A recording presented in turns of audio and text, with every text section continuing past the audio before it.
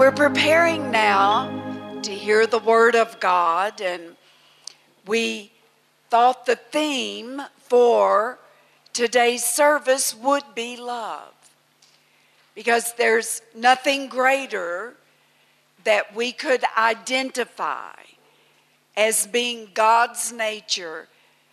The Bible tells us God is love. Now, every one of us here are developing in the love of God. That's our duty, is to know God. If we know God, inevitably we will love God. Church, we've been called to the love of God. And so each and every one of us, our quest in life should be to learn more about the love of God. And we've asked our two speakers, Terry Karanja and Charles Aura, to speak to us on the love of God. I'm excited about both of them. They both stand out to me as leaders in development. And I want to say about Terry and about Charles is the wonderful spirit that they walk in. Both of them are faithful. Both of them are generous in serving God. They serve God with their whole heart. When they're supposed to be here, they are here. And I appreciate their attitude of willingness. You know, sometimes you may encounter in people an attitude of reluctant obedience. Reluctant obedience is obedience that is not wholehearted and devoted to the Lord. There is some hesitation in obedience or lack of faithfulness. But I can say this about Terry and Charles. I have seen in them for years wholehearted obedience. And so, as I suggested these two as the speakers, I was open to hear if there would be any objection from my leadership team. I can say there was not one objection raised. All of us have seen the faithfulness of our two speakers today. So, as we bring up our first speaker, Terry is going to minister for 15 minutes on, we've taken two aspects of love. Love produces unity, and love produces honor. And so Terry is going to speak to us for 15 minutes on the unity that love produces. Where Terry Karanja, would you welcome Terry, please? God bless you, Terry. Yes. Okay. Where am I going? Good morning, Victory Faith family. I totally understand why Tiffany said, you can do better than that. Good morning, Victory Faith family. My testimony this morning is that I am super excited to be here. Pastor Kala has said 15 minutes, so I am hoping if I talk at super speed, you also believe God to hear at super speed and then process that information at the same speed. When God created the world, his plan, his will, his intention was that everything he created functions in perfect harmony. In perfect harmony. And it did. Okay? And that is still his plan and his intention and his will for us. It means that 8 million people living on planet Earth can function in perfect harmony. It just doesn't mean to coexist and tolerate one another, it goes beyond that. There's this mentality nowadays concerning toleration. We tolerate your opinion. We tolerate it for the sake of it. There's this coexistence mentality, but God wills for us to live in perfect unity. It's that we can enjoy fruitful relationships and thrive in these relationships. And when you think about it, church, there are so many differences. There's so many different individuality. You come from different backgrounds. You come from different cultures. You hold different beliefs and opinions. We are all created differently. And that is God's expression in itself. He created us differently. And he says, we are called to one body, but different parts. That's his expression. But the amazing thing is that regardless of your opinion, of your beliefs, of where you come from, is that you can connect to your neighbor and enjoy that relationship. When you think about it, when you think with reason, it's something impossible. When you think that I can actually relate to a person of different religion and agree and walk in agreement to this person, it seems, I don't know, for me it seems, off. It seems like something that is, not achievable. 8 billion people in the planet. And when I was preparing for this, I saw something in the Bible. And in Ephesians chapter 4, verse 3 in the AMPC, it says this: be eager and strive earnestly to guard and keep harmony and oneness produced by the Holy Spirit. This is the unity we strive for as members of the body of Christ. That unity that is produced by the Holy Spirit. We cannot do it by our own effort. We can't do it by our own might and power. It's produced by the Holy Spirit. And that means if it is produced by the Holy Spirit, it bears the fruits of the Spirit. It bears love, joy, peace, patience, kindness, goodness, faithfulness, humility, and then self-control, which is a big one for me. So, unity of the Spirit. We're going to look at what unity means. And now, unity in the Hebrew word for unity is ikhad. Ikhad. You will look up the pronunciation of that. It means oneness in reference to the nature and character of God and man's relationship with God. Let's look at that again. Oneness in reference to the nature and character of God and man's relationship with God. Unity, first of all, is not unanimous agreement. Yeah? It's not unanimous agreement. This is what it is. It's relationship to God, his nature and his character. So what's God's nature and character? Is that he is love. Love is an embodiment of who he is. It's not a quality that he possesses. It's not an attribute. Of course, you say God is loving because it is who he is. The same way you say God is spirit. You can't say that God is something else. You say God is spirit. And the same way we say that is God is love. And this relationship, at the fall of man, it was deterred. When Adam sinned, he was separated from the life of God. And this relationship was deterred momentarily. But when that happened, immediately what God did is that he brought his son. He set into motion the plan to redeem mankind, to restore mankind to himself, to restore that relationship.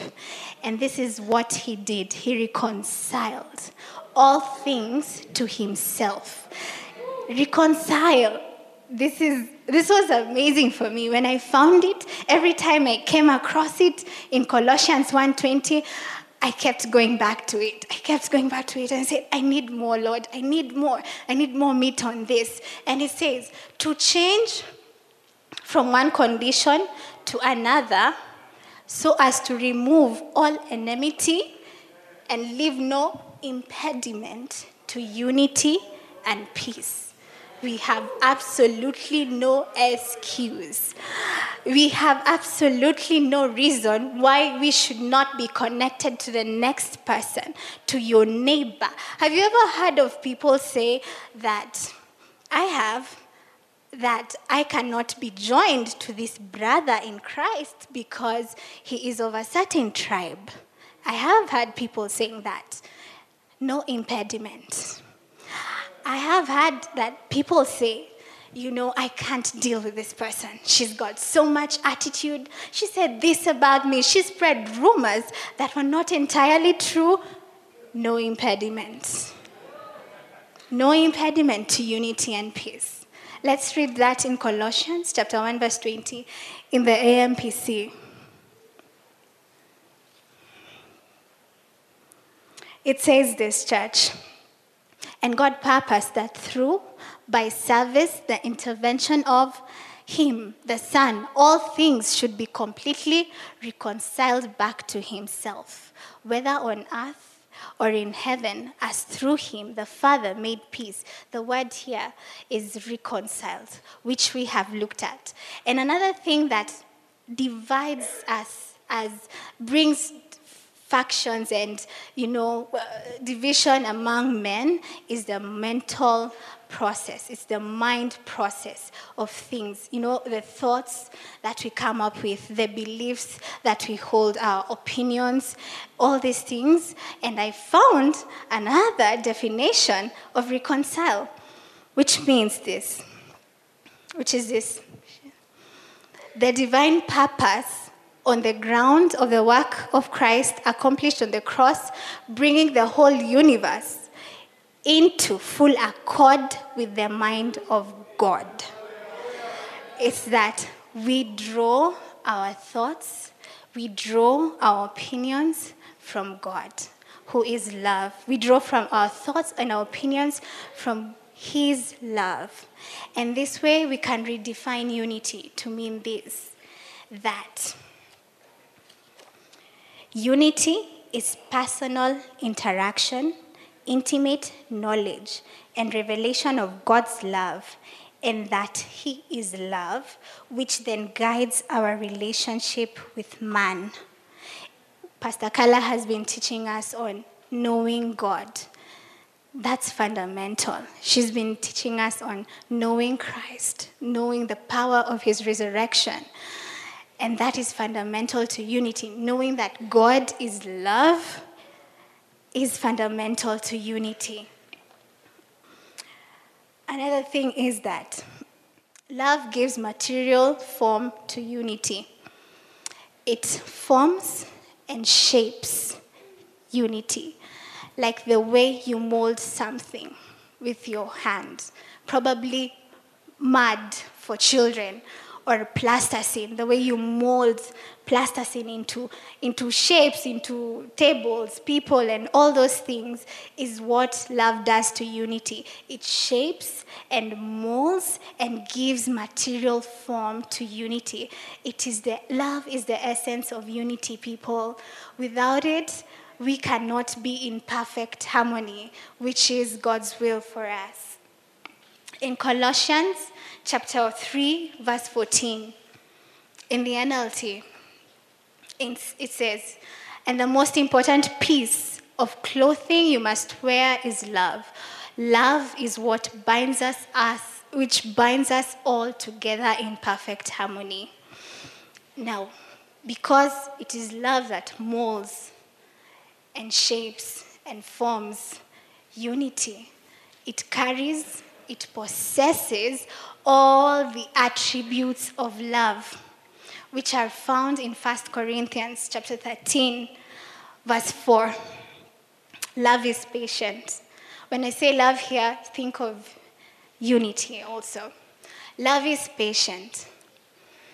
Unity is this, people, that you are willing to extend your hand at all times, and you're willing to wait for that person to come and hold your hand. It's patient to that end. The Word of God says that He is slow to anger, willing and patient that all men may come to repentance and also come to the knowledge of the truth. Is that you're patient all the time, stretching your hand toward the other person, regardless of how they treat you, regardless of what they say. You're willing. It's your hand is always open, patient. Love is unity is kind. It does not envy. It does not boast. It is not proud. Next. It is not conceited, arrogant, or inflated with pride. It is not rude, unmannerly, and does not act unbecomingly. God's love in us does not exist in its own right or its own way. Another translation says it does not seek its own way. This is very practical. I have a testimony regarding this, and I asked my sister if I can actually share it with you people. And at the beginning of the year, she finished high school. At the beginning of the year, so she came home. I was in uni, so we used to, she was in boarding, and when I was in uni, we never used to see each other, really not live in the same household because I was living in where uni was. And so when she came in January, things started, what's the word? Happening. No, when we had chores, of course, Mama hardly touches anything, so we split that between ourselves, and we used to argue all the time. In the morning, I would wake up and say, oh my God, it's another day. What is it going to be today? Are we going to argue over dishes? Are we going to argue over cooking? Throwing out the trash? What is it going to be today? And it was not peaceful at all. It got to a moment where I just went to the Lord and broke down and said, God, this is my sister. We have to live in unity or perfect harmony. It's not that I don't love her. I do very much. But you make a way for us, You make a way for us. And that moment, God started dealing with me where love was concerned. And He took me back to this.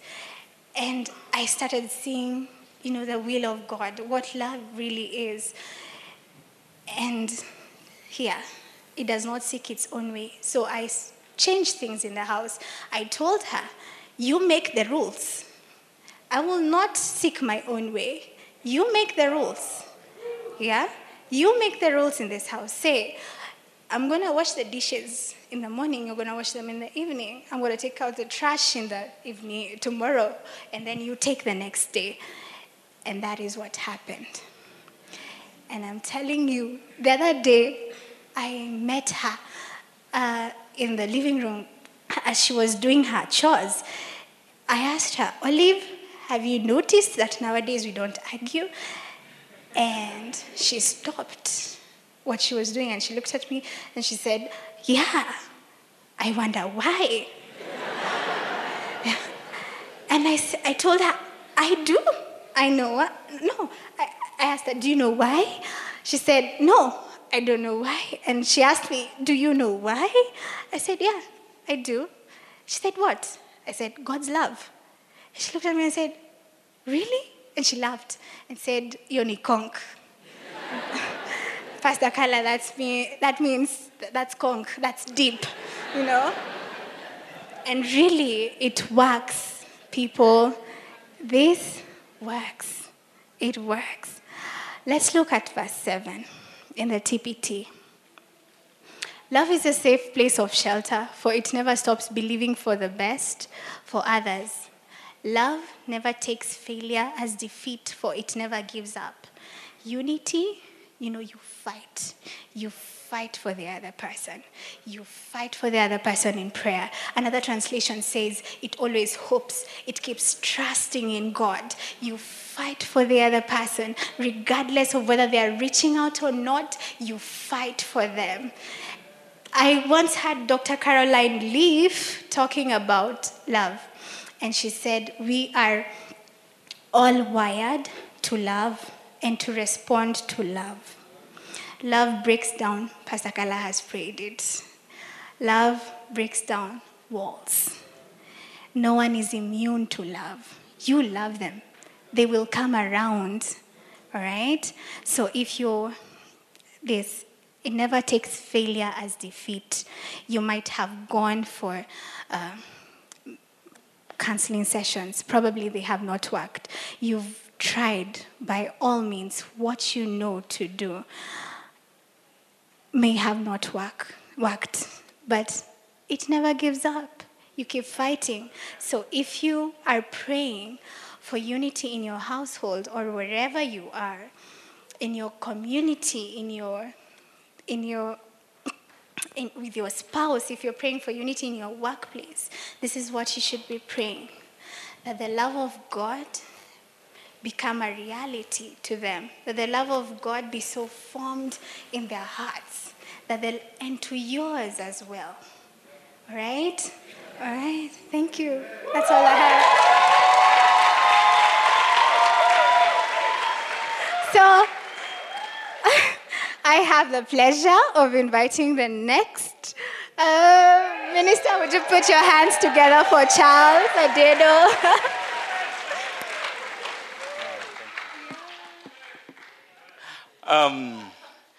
Good afternoon, church. I'm always very brave right there until I'm here. In fact, the choir tells me that at times I can't be heard when I get the mic to speak something.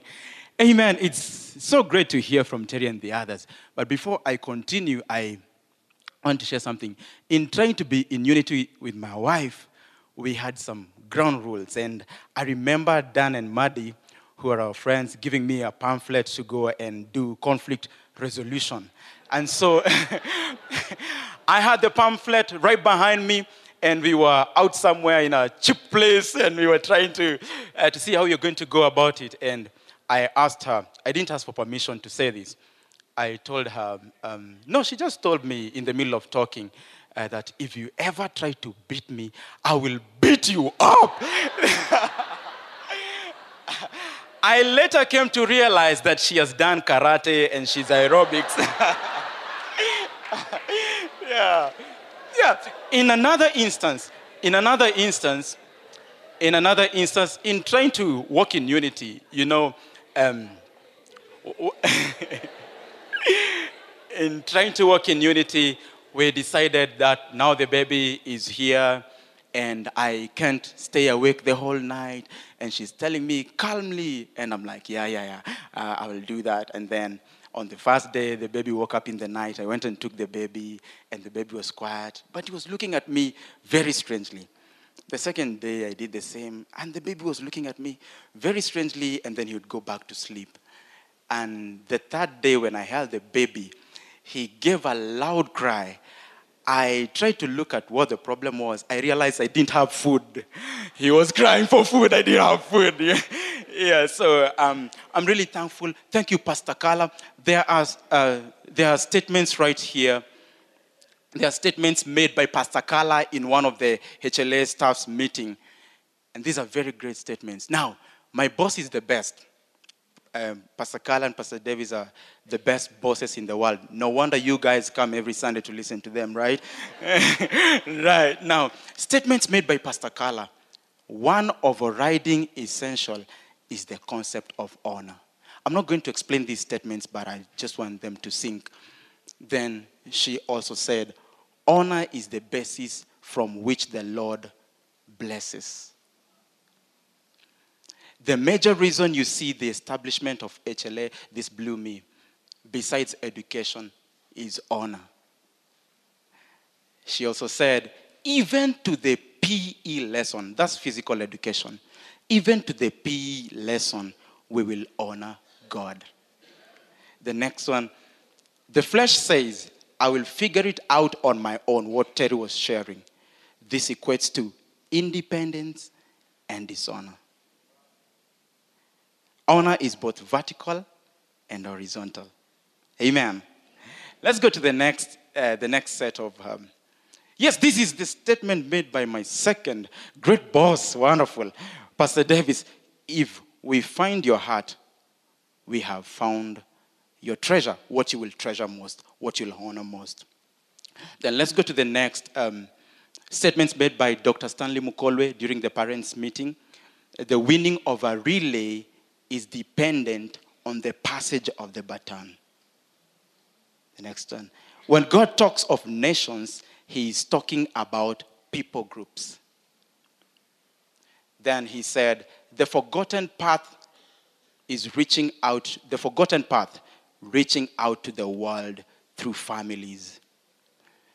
Growing children measure your love for them by observing their parents' hierarchy of values. When they see you taking the newspaper when you should spend time with them, then they don't see a love in that. They're able to measure. Then he said, the love in our families form the template from which children will act. Is that the last one? Did you get one? At least one? All right, I won't explain, but I'll go straight to what Terry has shared, unity and love. And I want you to look at the word volunteer in the sense of the body. Just imagine your hand having volunteered to become part of the body. Imagine the leg has volunteered to be part of the body.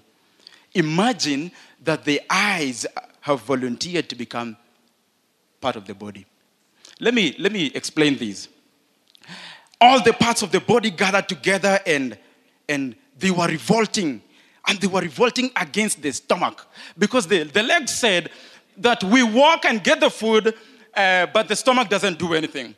The hand said that we keep doing the dirty work, and then the stomach gets to benefit. And the head says, I think everything around here, and the stomach doesn't do anything.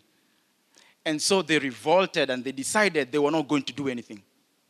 So the first day, the second day, the third day, they realized that the stomach used to do so much, and they went back to work. That's unity. No part of the body of Christ is volunteering to be in the body. Every part of the body is as integral as the other. Amen. Amen. I want us to go to Luke 15 so that I illustrate honor. Luke 15. Luke 15. Then he said, there was once a man who had two sons. The younger said to his father, Father, I want right now what's coming to me. Look at that photo. Look at that photo that's there.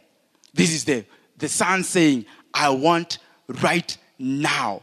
That's the Message Bible. The Message Bible gives it a tone. Other translations say, oh, give me whatever was allotted to me. Give me what belongs to me. But the Message gave it a tone. There he was, and he said, give it to me right now. And he was given whatever he requested. And go to the verse. When you go to the verse in Luke 15, 11, Luke 15, there was a man who had two sons. The younger said to his father, Father, I want right now what's coming to me. The next verse. Good. Do you know he was given whatever he needed? It didn't take him more than 2 verses to have finished whatever he was given. All he was given was a verse, lasted a verse long, and everything was done. And he went out. And in fact, the Bible says, as you continue reading, that he had to force himself to a citizen so that he would be a worker. But if you notice something right there, when he went away, dishonoring and diminishing the authority the Father had for him, do you know what was happening? He was disconnecting himself from the source, from the provision, from the protection of God. Amen. Is that true? Is that true? Yes, that's what happened. And let me go to another scripture here in Matthew 25. Go to Matthew 25. Matthew 25, it says, "For it will be like a man going on a journey, who called his servants and entrusted to them his property." It will be like a man going on a journey who called his servants and entrusted to them his property. And the Bible says that he gave them the property based on his honor for their ability. He honored their abilities by giving them the kind of money he did. And the Bible says also that he gave them 100 days' wages. So when he paid them, he left. And so the first one, when he is rewarding them, hope we can find that. As you move down, when he was rewarding them, he said to the first one, "Well done." The second one, "Well done." But the third one, he judged the third one. He judged the third one. But what I saw from those scriptures when I was reading them, that is, to one he gave 5 talents, to another 2, to another 1, to each according to his ability. So what the master did was to give them based on his appreciation and honor for their abilities. But as you move down, what happens is that the young guy says, when he's judged, he says that, "I knew you were a hard man. I knew you wanted to reap where you did not sow." He says, "I knew you to be a hard man, reaping where you did not sow, and gathering where you scattered no seed." Let's keep on. "So I was afraid, and I went and hid your talent in the ground. Here you have what is yours." And what he said, the master answered him, "You wicked and slothful servant." And I paused and asked this man, "Why do you call this servant wicked, yet he's just giving you what you gave him back? What is the dishonor about?" And then you can hear the dishonor in the words he had said. "I knew you to be a hard man." And so his fruitfulness was based on his honor to the master. So whatever the master gave was based on the master's honor towards their abilities. But what the fruitfulness of the servants was based on their honor to the people, to the boss. Now let's look at first 2 Samuel 2:30. And this is where Eli's sons have become dishonorable. And in 2 Samuel 2:30, it says, "I will honor those who honor me. I will honor those who honor me. I will honor those who honor me." Amen. "I will honor those who honor me." The servant that did not honor the master was not honored. Amen. So let me end by this. My mother is not alive right now. But my mother did not let anyone lose. If you dishonored, you face the consequences of your actions right there and then. She had metallic hands. She was such a puny wisp. She was very small, but you knew she was big when their hand swung against your face. And that explains why I have a broken tooth. I have a broken tooth for dishonor. She swung the metallic hands and she never let go of that. And I remember what my mama used to do after the separation with my dad. My mommy knew that there was something that we had gotten already in us that needed to be removed.